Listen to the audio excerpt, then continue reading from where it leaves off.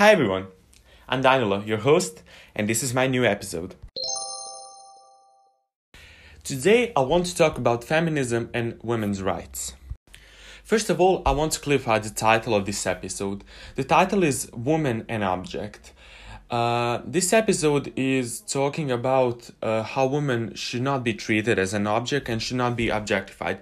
So I'm not in any way, shape or form supporting objectifying women, and it's why I wanted to make this episode to talk about all the rights that women deserve and all the love that we need to share for them. First of all, I would like to start this episode from explaining what is feminism and what feminism means to us as a society. Feminism is a social movement and ideology that aims to define women's rights and what they deserve, essentially. With that, feminism is very important in this day and age, and it's important to support that movement so everyone can be at the same level. Women should not be treated worse than a man, and men should not be treated better than a woman. Now that we understood what feminism essentially means, we should take a deeper dive and look at the history of the feminism. Women have never had their rights. Since the beginning of the world, women have not been treated the same as the men. Men are always been more superior and were leaders of the first small groups than the countries, even the world. Women were always at home. They didn't have their social life. They were just like mothers. They did their chores around home, on the fields. They didn't have any contact with other people, so the feminism didn't start erupting till the 1900s, which is really, really late, and a lot of women were suffering to that day. Even now, some women do not have their rights, and that is where feminism kicks in, where feminism needs to tell a story of one woman, 1,000, 1,000,000 women that ruled this world and made this world, because without the women, there would be no man. Over the years, they started to get their rights, some of them, they were getting their social rights. They can be part of the community, in some countries even part of the political system, but that was not enough. They were still treated very poorly, and they hadn't had the rights that they deserved. They weren't as same as a man. I know this sounds so strange, but me, a man, talking about feminism in this way, all around supporting women, that's something you don't hear on a daily basis. And I think that should change. We need to step up our mentality. As we look at the society now, women are still not treated the same as a man. Even in the 21st century, where we almost have flying cars, we are getting to this point where we are exploring the universe, but the people do not have the same rights. That is just mind-blowing to me, and I think that should change immediately.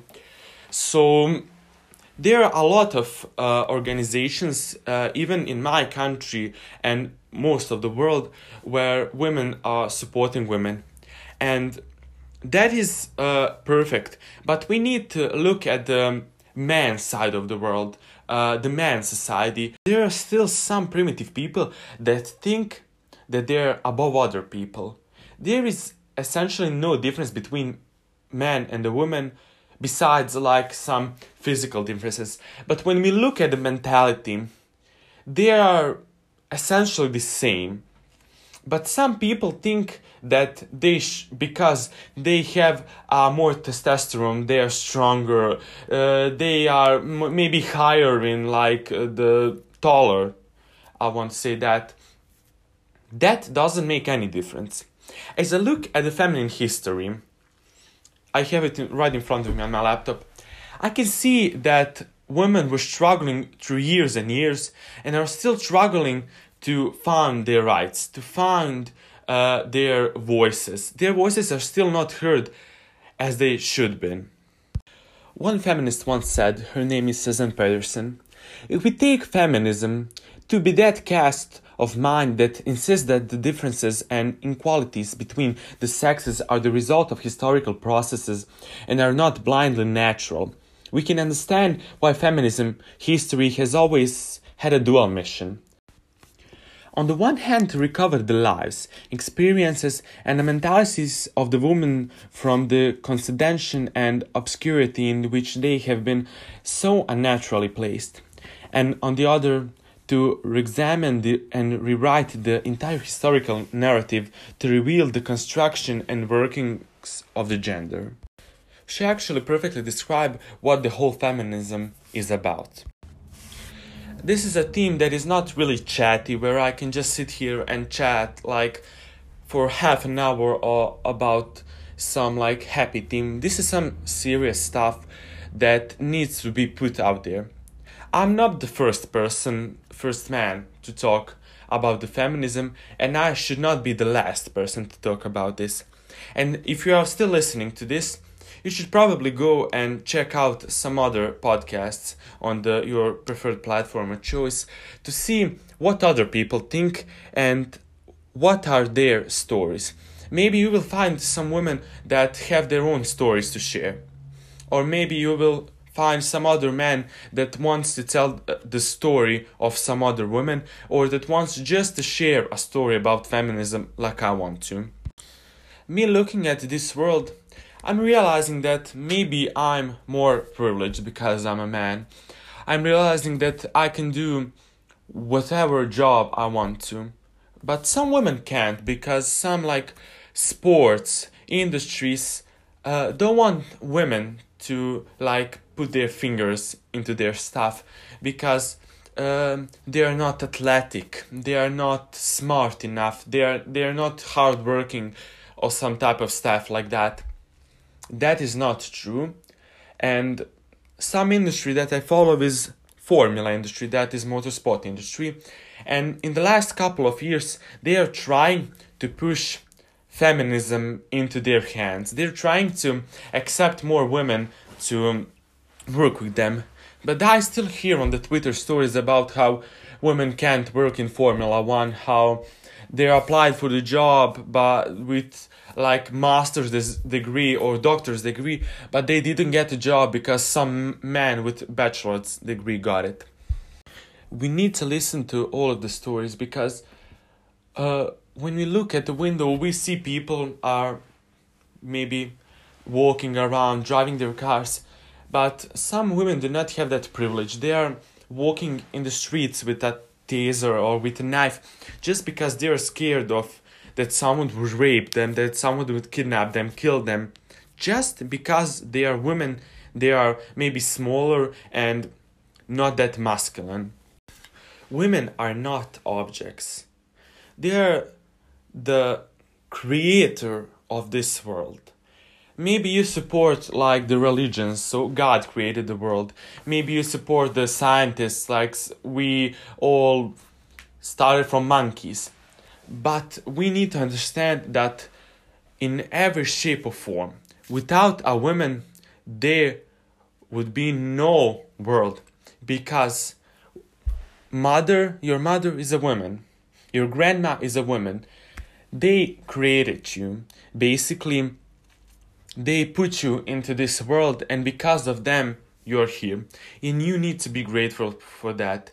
And that is something that is so important, that we need to thank all the women in this world because they created it. So I would just like to say, women are ruling the world, not men. I'm essentially done with this story, but I want to tell you one message, that you need to respect all the women and you need to give them their rights that they deserve and all the love. Just go now and hug your mother, hug your grandma, your daughter. Just hug your loved one. Just make them feel comfortable and loved. I want to dedicate a few minutes to some women that shaped this world, that are the most influential women of all time. The first woman that I want to talk about is Marie Curie. She was a Polish and a French physicist and chemist, and she conducted pioneering research on radioactivity. She was actually the first woman to win a Nobel Prize and the first person and the only woman to win a Nobel Prize twice. She won a Nobel Prize in two different science fields. And with her husband, she developed X-rays, so she shaped the modern medicine, shaped the future of this world. She won the 1911 Nobel Prize in Chemistry and 1903 in Physics. The next woman that I want to talk about is Susan Anthony. She was an American social reformer and women's rights activist who played a pivotal role in the women's suffrage movement. She is known for her cause and social reform activities primarily in the field of women's rights, abolition and slavery, and equal rights for both women and African Americans. In 1872, Anthony was arrested for voting in her hometown for Rochester, New York, and convicted in a widely public trial. She worked internationally for women's rights, playing a key role in creating the International Council of Women, which is still active. She became the first female citizen to be depicted on the US coinage when her portrait appeared on the 1979 dollar coin.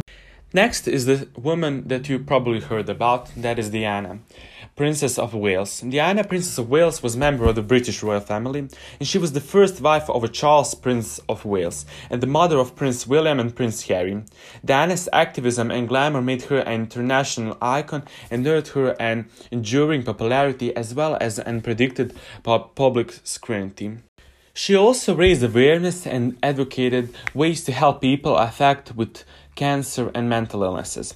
As princess, Diana was initially noted for her shyness, but her charisma and friendliness endeared her to the public and helped her reputation survive the acrimonious collapse of her marriage. Considered to be very photogenic, she was the leader of fashion in the 1980s and 1990s. Her legacy has had a deep impact on the royal family and British society. As the last, I want to talk about J.K. Rowling. Joanne Rowling, or she was better known as J.K. Rowling. She's a British author, screenwriter, film producer, television producer, and philanthropist. She's best known for her writing of Harry Potter fantasy series.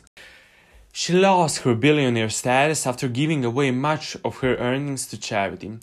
She's the UK's best-selling living author. She often ranked among the most influential people in the world, noting the social, moral, and political inspiration she has given her fans. She has supported multiple charities. That will be all for today's episode. Thank you so much for tuning in, and goodbye.